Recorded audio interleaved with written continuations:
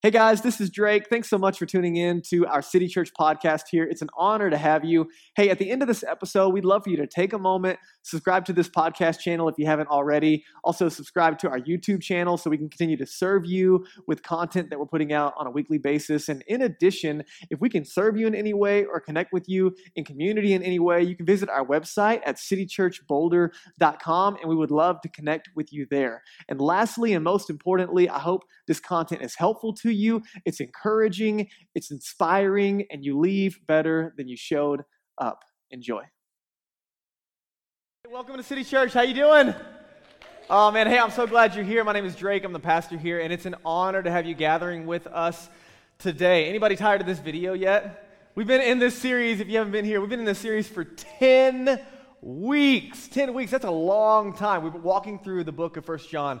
John is Jesus' best and closest friend on the planet. He is now 80 to 100 years old, kind of Grandpa John, writing to the early church, encouraging them, instructing them, directing them, and he's been downloading some amazing, amazing stuff on our hearts and minds. And we talked about this often. One of the best ways to get to know you, outside of spending time with you, is to get to know someone who knows you really well, right?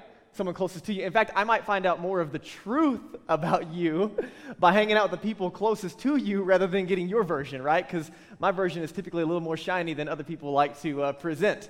And so, again, we get to know Jesus not only by spending time with him, but also by getting to hang out and listen to one of his nearest and dearest, best and closest friends on the planet, and that was John. So let me back up for a minute. No matter where you walked in on your spiritual journey today, I want you to just kind of evaluate this situation for me.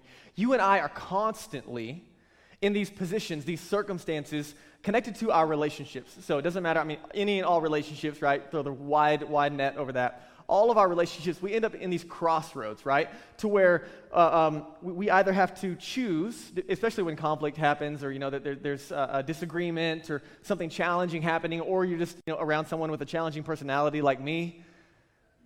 Yeah, it's funny you laugh because it's true. And so, right, what happens in our relationships when we find ourselves at these crossroads? We have a couple of options. We can choose, and again, regardless of whether you're a follower of Jesus or not, this is totally applicable for you and I. You can choose to withhold. You can choose to withdraw. You can choose to be selfish in your relationships, right? Is that an option? You guys with me? Okay. Yeah, you ever pick that one? Yep, just me? Cool. All right. And then you can choose to love and to serve and to be selfless, right? You have those two options, right? There's not normally a neutral. Normally, it's one of those two options. And most of the time, let me just ask you this question. Most of the time, the latter tends to serve us and others better in the long run, yeah? Would you agree? Like when we choose to love and to serve and to be selfless and not make it about us, that normally makes our relationships a little better, yeah? Right, totally true. So here's what's ironic, is like we know that, but then at the same time, how many times do we choose the opposite, right? How many times do we not quite show up as selfless as we could have? How many times do we have regrets? You guys seen that tattoo? That's funny. Sorry, it's just in my mind. Right? Even though we know that serving others and being selfless is going to be helpful, we still have this struggle. And here's what I think happens if we're being honest. Sometimes, like, you ever been in that really good space, like, where you're just, like, emotionally, mentally, physically, like, spiritually, you're just, like, in the zone, you know what I'm talking about? And so then something happens, and like, they might deserve the ugly response. They might deserve, like, it might be a moment where you really could, choose the selfish option, but then you just show up, like, on your A game, and you love and serve anyway. You ever been there? And you're like, take that. How do you like being served and loved, and you get those moments, you just feel really good about it, right? Sometimes you really have those moments, and that's awesome. But you've been on the other side when, like, you really want to choose what's right, you really want to choose what's good, you really want to choose what's going to make that relationship work out well, but then you don't. And you know what I found is that sometimes I don't because I feel like I'm empty. You ever been there? You're like, I don't have anything left to give. You ever been there? Like where your tank is just on empty. True or false? You and I cannot give what we don't have. It's totally true. And so I think there's moments in our relationships, there's definitely moments in like the closest relationships, but also, again, apply it in every circle of influence that you have. There's moments in our relationships when we are up against a wall to where there's something that we maybe would like to give or need to give, and we just don't have it. And so the question is, well, then what do we do then? What do we do then? Let me ask you this way. If I asked you to give something to someone that you don't have, what do you need to do? You need to go get that thing first in order to give it, correct? Right? So let's just say, hey, Ashlyn, I want you to give Connor a pony. Right? Do you have a pony? Okay, so first, what does Ashlyn need to do? If Ashlyn wants to give Connor a pony, what does she got to do? She's got to go get a pony and then give it. Listen, I expect this to happen within like 7 days, okay? So don't disappoint, okay? Right? If I expect you to, hey, I want you to give me $1 million. Anybody? Now's your chance. I got some special healing oil in the back. No, I'm just kidding. We're not that kind of church, okay? It's a total joke, guys. Please don't leave. Okay, all right. Right, $1 million, right? You can't give what you don't have. Or like Danielle, she would look at me and say, I want you to give me some empathy. And that's a joke because I don't have a lot of that. Working on that one. Where do I go to get that? Is there an empathy store? What's the answer?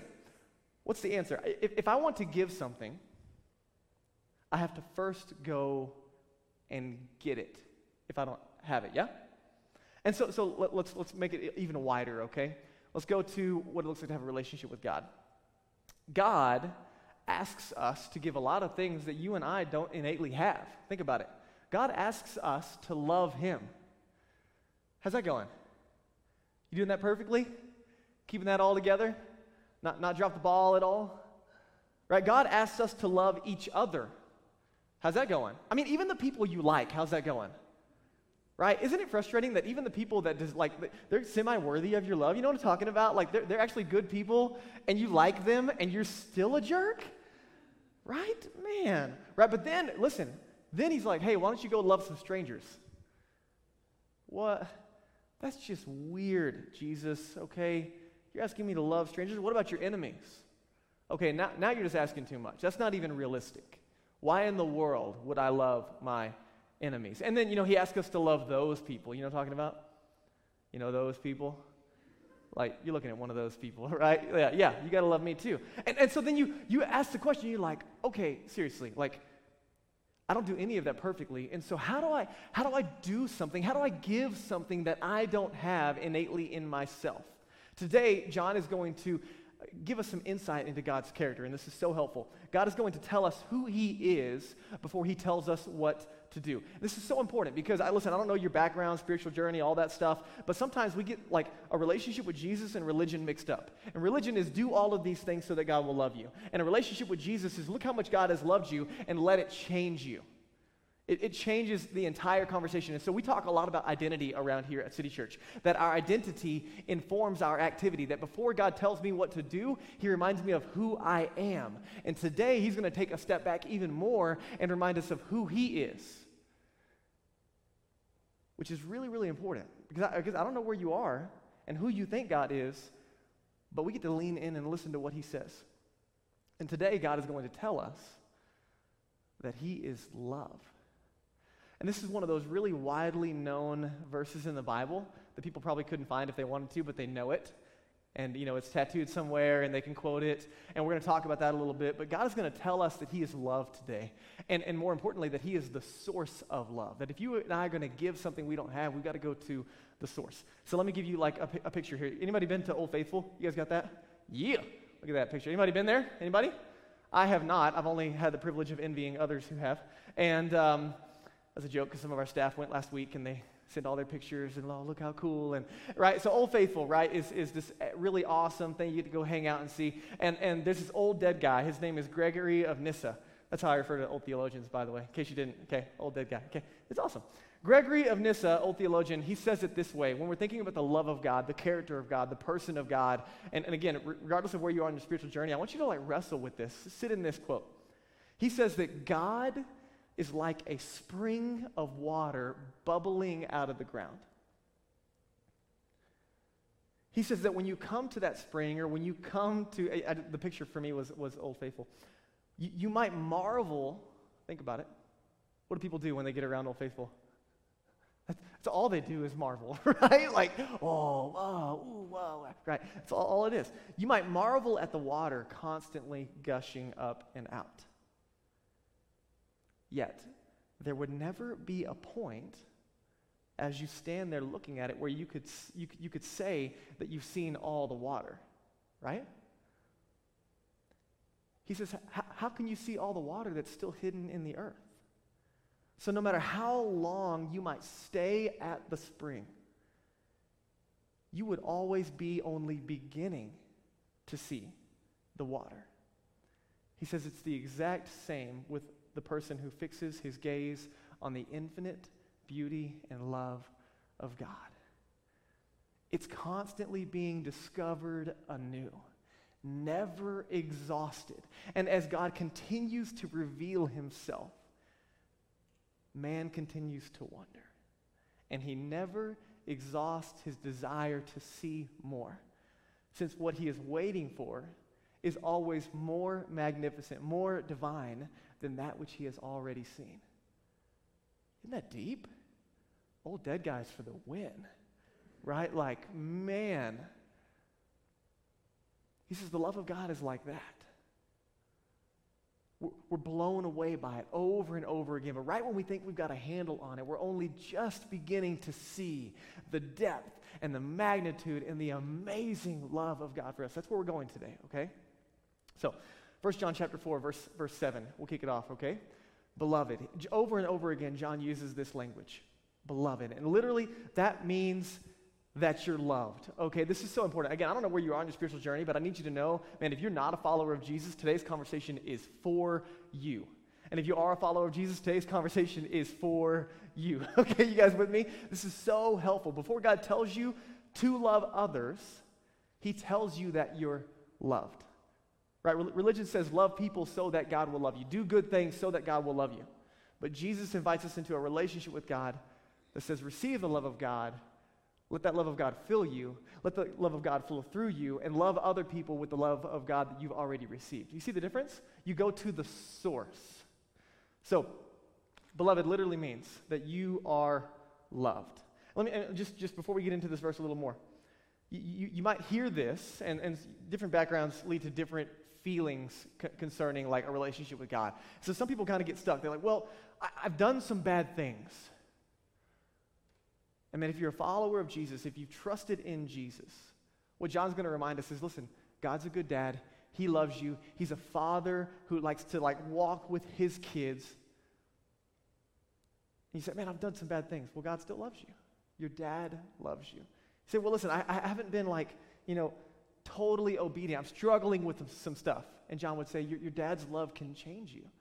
You might say, well, listen, like it's not just that I've done some bad things. It's not just that I'm struggling with some stuff, but like I've actively done some things recently on purpose. Like I intentionally did the things that I know I shouldn't be doing, and it's eating me up on the inside. What do I do with it? And John would say, listen, your dad's love forgives you. That's the relationship. Listen, this is so important. When we talk about the love of God, it's his character, not my performance, not your performance, that allows this reality to exist. You guys with me on this? This is so important. God is love. Check it out. Beloved, let us love one another. He's talking to followers of Jesus, and he's going to kind of build a circular argument, okay? Let us love one another, for love is what? From God. You see the source language, right? We talked about it. And whoever loves has been born of God and knows God. Born of God being, I was spiritually dead, and Jesus made me spiritually alive. By trusting in Jesus, he gave me new life. He uses this word knowing, not like intellectual, cognitive, I know about God. God exists out there, but knowing relationally, intimately, as a father and a child. You guys with me on this? Okay? He says that if you've been born, you know God, and anyone who does not love does not know God, because God is love. There it is. Let's park here for just a second, okay? God is love. And this is so important because he absolutely is love. But God is not only love, okay? This is one of the cultural challenges that we run into, right? God, one of God's attributes is that he is love. God is love, and God is good, and God is just, and God is holy. In fact, more times in the Bible than any other time, we see the attribute of God's holiness come up above his love. But in this, man, the love is a mega theme. In 1 John alone, John uses love 40 times in 5 chapters. I mean, it is a mega theme. And I'll be honest with you, at 15 years old, it was the love of God that changed my life. It was the love of God that caused me to become a Christian, to trust in Jesus. It was the love of God that wrecked me. But if you and I elevate one of God's attributes above the others, we start getting into dangerous territory. And so I just want to help us understand that when it comes to embracing God's love, we need to understand it for what it is. That God is love, but he's also holy, for example. And so our culture, here's what happens, especially in the West, and you probably heard this, people love this verse because they look at behavior, they look at how you're acting, they look at, something that seems intolerant or whatever. You can put whatever words, and you blast people on social media. You can do all that. But people hear the phrase, God is love, and what they turn it into and what they hear is love is God. And if we're not careful, what we do is we create a definition. We create a definition of God, or rather, we create a definition of love that we judge God by. So you might be sitting here and you say, okay, this is what love means to me. And then if God doesn't line up with my definition of love, if he doesn't do X, Y, and Z, or you know what, that's not very loving of God. Or God wouldn't do that if he was loving. You see what I'm saying? You see the argument? If I make love God, and I create the definition, I create the standard by which God must submit to in order to fit into that category of love, I have now switched around God being love for love being God. Here's all I want to share with you. I'm not trying to get into a deep conversation this morning on that. But it's God who determines and defines what love is, not us. You guys with me? God is love. But we should look to God for that definition of love, not try to make God fit into our definition of love. It's really, really important. Side note. Again, this mega theme, genuinely in the Bible, is about God's love. And so I need you to know, like you person, you sit in the room, okay? You yourself, you were made to love and you were made to be loved, right? You have this longing inside of you to be loved. In multiple different categories of relationships, right? There's this deep longing inside of every human on the planet to be loved. And what happens is if we're not careful, God wired us to find that need met in a relationship with him. And if we're not careful and we don't go to God to have that need met, what happens is we turn to other people to meet that need. And the problem is what we try to do is be loving. We try to have a loving relationship with somebody, but it ends up being a taking relationship because I need you to do for me something that you aren't made to do.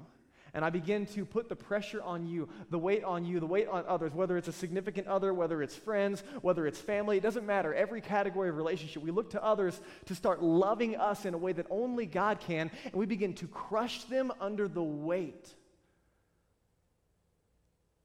of getting them to try to be God when they were never made to meet that need in the first place. John's point today is that we go to God, the source for the love that we need. We're going to experience it in community. We're going to experience it in relationships. But that ultimate longing is not found in someone else, but it's found in a relationship with God. And so that was my story, right? At 15 years old, and quite honestly, a couple of years after I started following Jesus, I had this deep longing for love, especially in like an intimate relationship. And I kept putting the weight of the love of God on all of my relationships with every girlfriend that I had. And it was incredibly unhealthy, and it was incredibly damaging. I'll be honest with you. The first couple of years of my marriage, as a follower of Jesus, I would flip back and forth. I go to God and I go to Danielle. I go to God and I go to Danielle. And she'd tell you that I would crush her under the weight of trying to get her to meet a need that I could only find in God. And God has continued over and over again to bring me back to this source. Because here's the deal, listen. The love of God, when you and I genuinely get a handle on it, the love of God changes our life. It sets us free so that we can serve others. Rather than taking, we can give. Jesus boiled it down. He said, honestly, man, you want to know what it looks like to follow me? It's just love. It's loving God and people. But it starts first with receiving love. So John's point, the first one, because God is love, he says that love flows from God. If you're a note taker, this is for you. Very simply, love flows from God. If we're going to find the source, it's not going to be other relationships. It's not going to be anything externally. It's going to be a relationship with God that we find this need met. Now he goes on in verse 9. Check this out. He says that in this, the love of God was made manifest, tangibly expressed and known, okay? This is so helpful. God didn't say, I love you from afar and hope that you could figure it out, right? How do we know the love of God? John would say that he has shown us that love. This love of God was made manifest among us, that God sent his only Son into the world so that we might live through him. In this is love, not that we have loved, but that, listen, this is amazing. He loved us. And he sent his Son to be the sacrifice for our sins. This is love. Not that we try to love God, but that he has already proven, manifested, made available his love. How do we know the love of God? It's already screaming through the cross of Jesus. This is what wrecked me at 15, that God loved me. He sent Jesus to die for me. He rose again to give me new life. I was like, are you kidding me? Me? Why? Not me. Right? This incredible love of God was demonstrated through Jesus. And this is where we were talking about the elevation of God's attributes, right? So you have love of God and the holiness of God. This is where the love of God and the holiness of God intersect. You can't separate them. You guys with me on this? Because these two go hand in hand at the cross. Some people want to only talk about the love of God. Let's just talk about the good side, good vibes, and let's just talk about that part. But listen, the cross of Jesus is this incredible intersection, right? There's this incredible, iconic, it turns into a necklace and earrings, and it's everywhere you look. There's this cross that follows the Christian tradition. Why? Because it's the most tangible expression of God's love that the world has ever seen. We don't follow Jesus because the Bible says. We don't believe in God because the Bible says. We're not reassured of this love of God because the Bible says, or because some pastor told us somewhere, or because some old dead guy said it.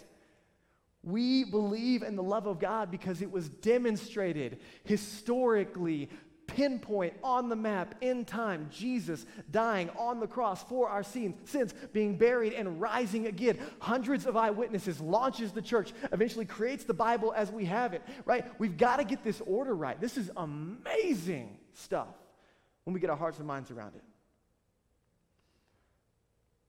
Because of the holiness of God, he had to deal with sin, right? Man, Jesus is some really good news. But it's only good news because there's some bad news. Sin is a problem. We are born separated from God. And God, in his incredible love, did everything in our place for us to reconcile us back to himself. So the holiness of God is dealt with on the cross, and the love of God is expressed on the cross. You guys with me on this? That God dealt with sin, his holiness dealt with sin through Jesus instead of me. That's amazing. His holiness dealt with sin through Jesus instead of you. And that, friends, it's unbelievable to me that Jesus would reconcile the holiness and the love of God in that one spot in history for you and I. That God loves you and is pursuing you and has made a way for you. That you do nothing to earn it or deserve it. You simply receive the gift of God made available through the payment of Jesus. It's amazing. And so this cross is the place that the love of God has been most tangibly expressed on the planet. Okay? You guys with me on this? This is really, really important. God won't love you any less than he loves you today, regardless of where you are on your spiritual journey. And God can't love you anymore. He has loved you to the fullest today. And friends, I need you to know, if you have never trusted in Jesus, then currently right now you are separated from the love of God. You are separated from the forgiveness of God. But I need you to know you don't have to be. The best decision I have ever made in my entire life was trusting in Jesus. And he changed everything. And he can do it for you. So John's second point is that the love flows to us through the cross. Again, how do we give what we don't have? It flows from God to us through the cross. He goes on, check this out, verse 11. He says that, beloved, again, he loves it over and over again, reminding us of who you are, right? Beloved, if God so loved us, again, kind of circular argument. If God so loved us, we also ought to love one another. No one has ever seen God, but if we love one another, God abides in us. That word means to remain or to stay with.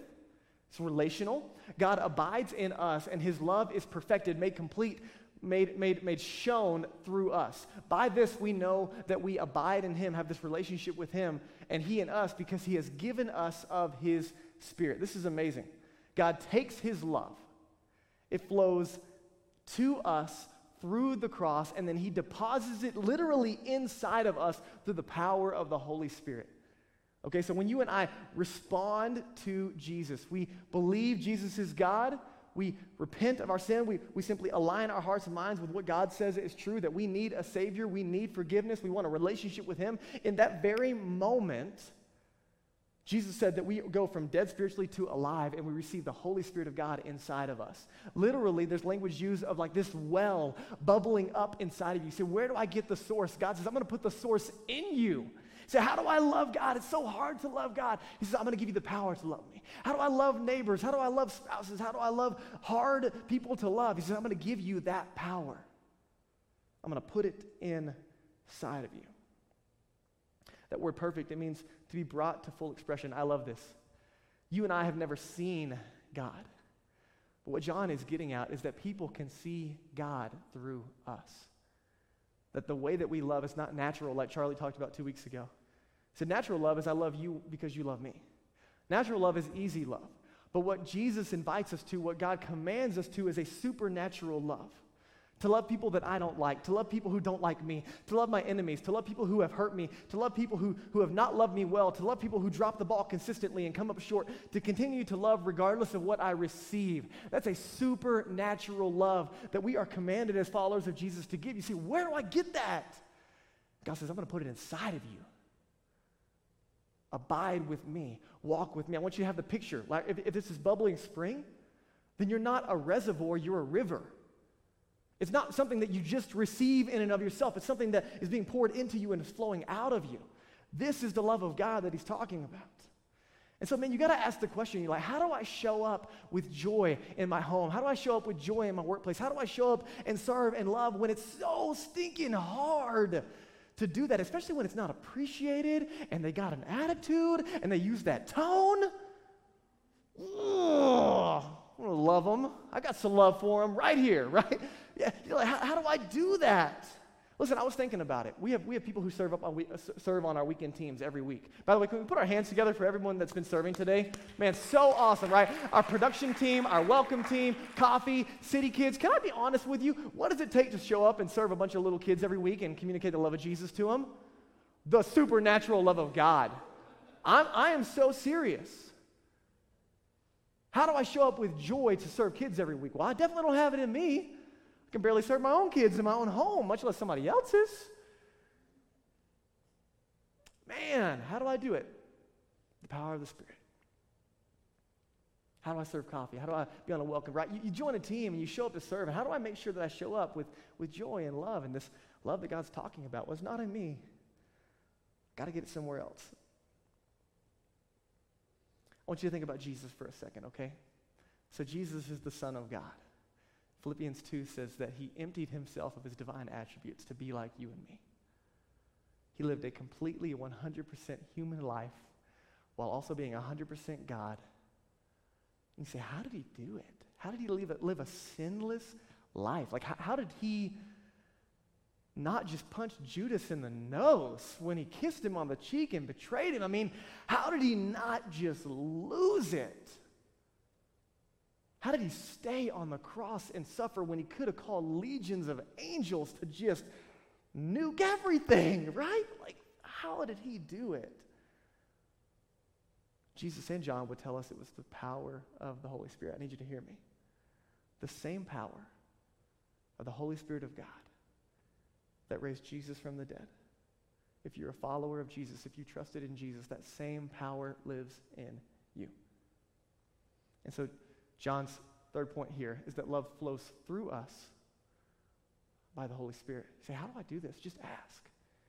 Holy Spirit, I need your help to love them. I need your help to be a good husband, to be a good dad, to be a good neighbor, to be a good coworker. I need your power to give what I don't have. Verse 14, check this out. He's going to land the plane here. He says, we have seen and testify that the Father has sent his Son to be the Savior of the world. There it is again, literal, historical. We've seen it with our eyes, John is saying. I was there. We've seen the Son, who God sent to be the Savior of the world. Whoever confesses that Jesus is the Son of God, God abides in him, and he in God. So we have come to know and to believe the love that God has for us. Can I ask you?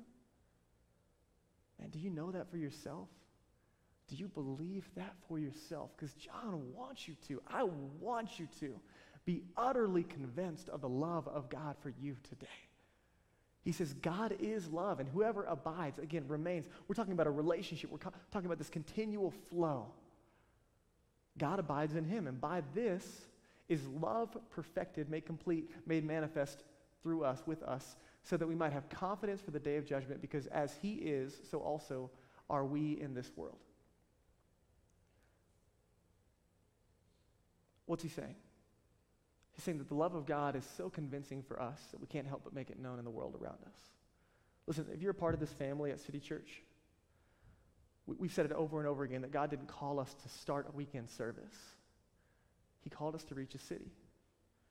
He's called us as missionaries to the city, to love, to serve, and engage. I want you to think about a foreign missionary, someone who moves to a foreign place to engage a culture. What do?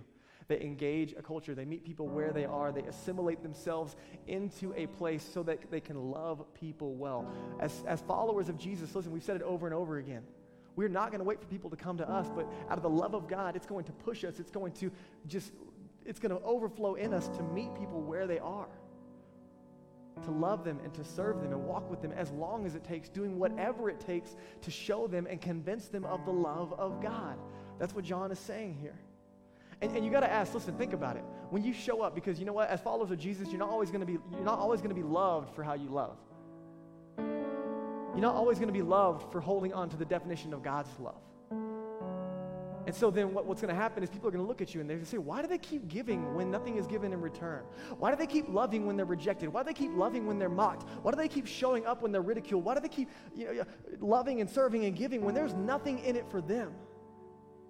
And eventually it's going to lead someone in your life, in your circles of influence where you live, work, and play. They're going to say, why do you do that? And they're going to have the chance to put the pieces together because they're loved. And they're going to say, well, loved by who? And the answer is God. That's why we do what we do. Let me show you this last little bit, verse 19. There's no fear in love, because perfect love casts out fear. When you really get a handle on the love of God for you, there's no fear. No fear of others around you, no fear from God, because fear has to do with punishment. And whoever fears has not been perfected. They don't have a handle on the love of God. We love because he first loved us. If anyone says, I love God, and hates his brother, he is a liar. For he who does not love his brother whom he has seen can't love God whom he's not seen. This command we have from Jesus, straight from the mouth of Jesus. Whoever loves God must also love his brother. We love because he first loved us. I want you to think about it. I don't know where you are today. But what does fear cause us to do? Fear causes us to withdraw. Fear causes us to get defensive, does it not? Toward God and toward others. And eventually what he's going to say is fear ultimately leads to hate. I'm afraid of you. I'm afraid you're going to take from me. I'm afraid I've got to protect my stuff. Then I can't love you because I've got to defend myself. But if I get a hold of the love of God for me, I can love you without fear of what you're going to do or what you're going to say. Can we be honest? We live in a culture that's kind of characterized by fear right now, do we not? This is not a permission to be foolish, but this is an invitation to settle our hearts on the love of God. Because the love of God sets you free to love others without reservation. So let me land with this big idea, okay? You and I, we're loved. We're loved. You are loved. Emphatically, without a doubt, God has already demonstrated his love for you. Whether you've received it or not, that's something that you know for yourself today. We are loved. And check this out, listen. Because we're loved, we love. We love because we're loved. You guys got it? It's that easy. It's that simple. It's that real. And it's a relationship with Jesus, daily, intimately, that overflows into relationship with my brothers and sisters, part of the family of God, and that flows out of us into the world around us, those who don't yet have a relationship with Jesus. This is the exact same thing we see modeled in the life of Jesus. This is exactly what John is talking about, and it's the exact rhythms you and I are invited into on a daily basis. So, let me ask you, where are you today? Are you convinced of the love of God for you?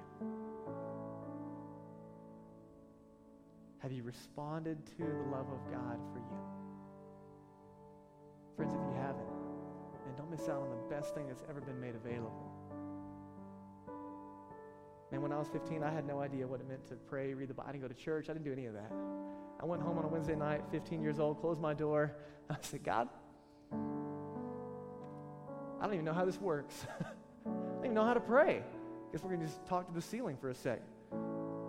I believe that you love me. I believe you sent Jesus to die for me. I know I'm broken. I know I've got my own stuff. I want a relationship with you. I want you to forgive me. I want to follow you. And the best I knew how, I kind of fumbled these words out of trusting in Jesus. And friends, he saved me and set me free to love him and to love others. And he'll do the same for you today. And if you want to make that decision, man, please let us know on your connection card so we can help you. If you're a follower of Jesus and you have never been baptized in water publicly after the moment that you gave your life to Jesus, that's one of the most significant and exciting moments of celebrating externally what Jesus has done for us internally. I would encourage you.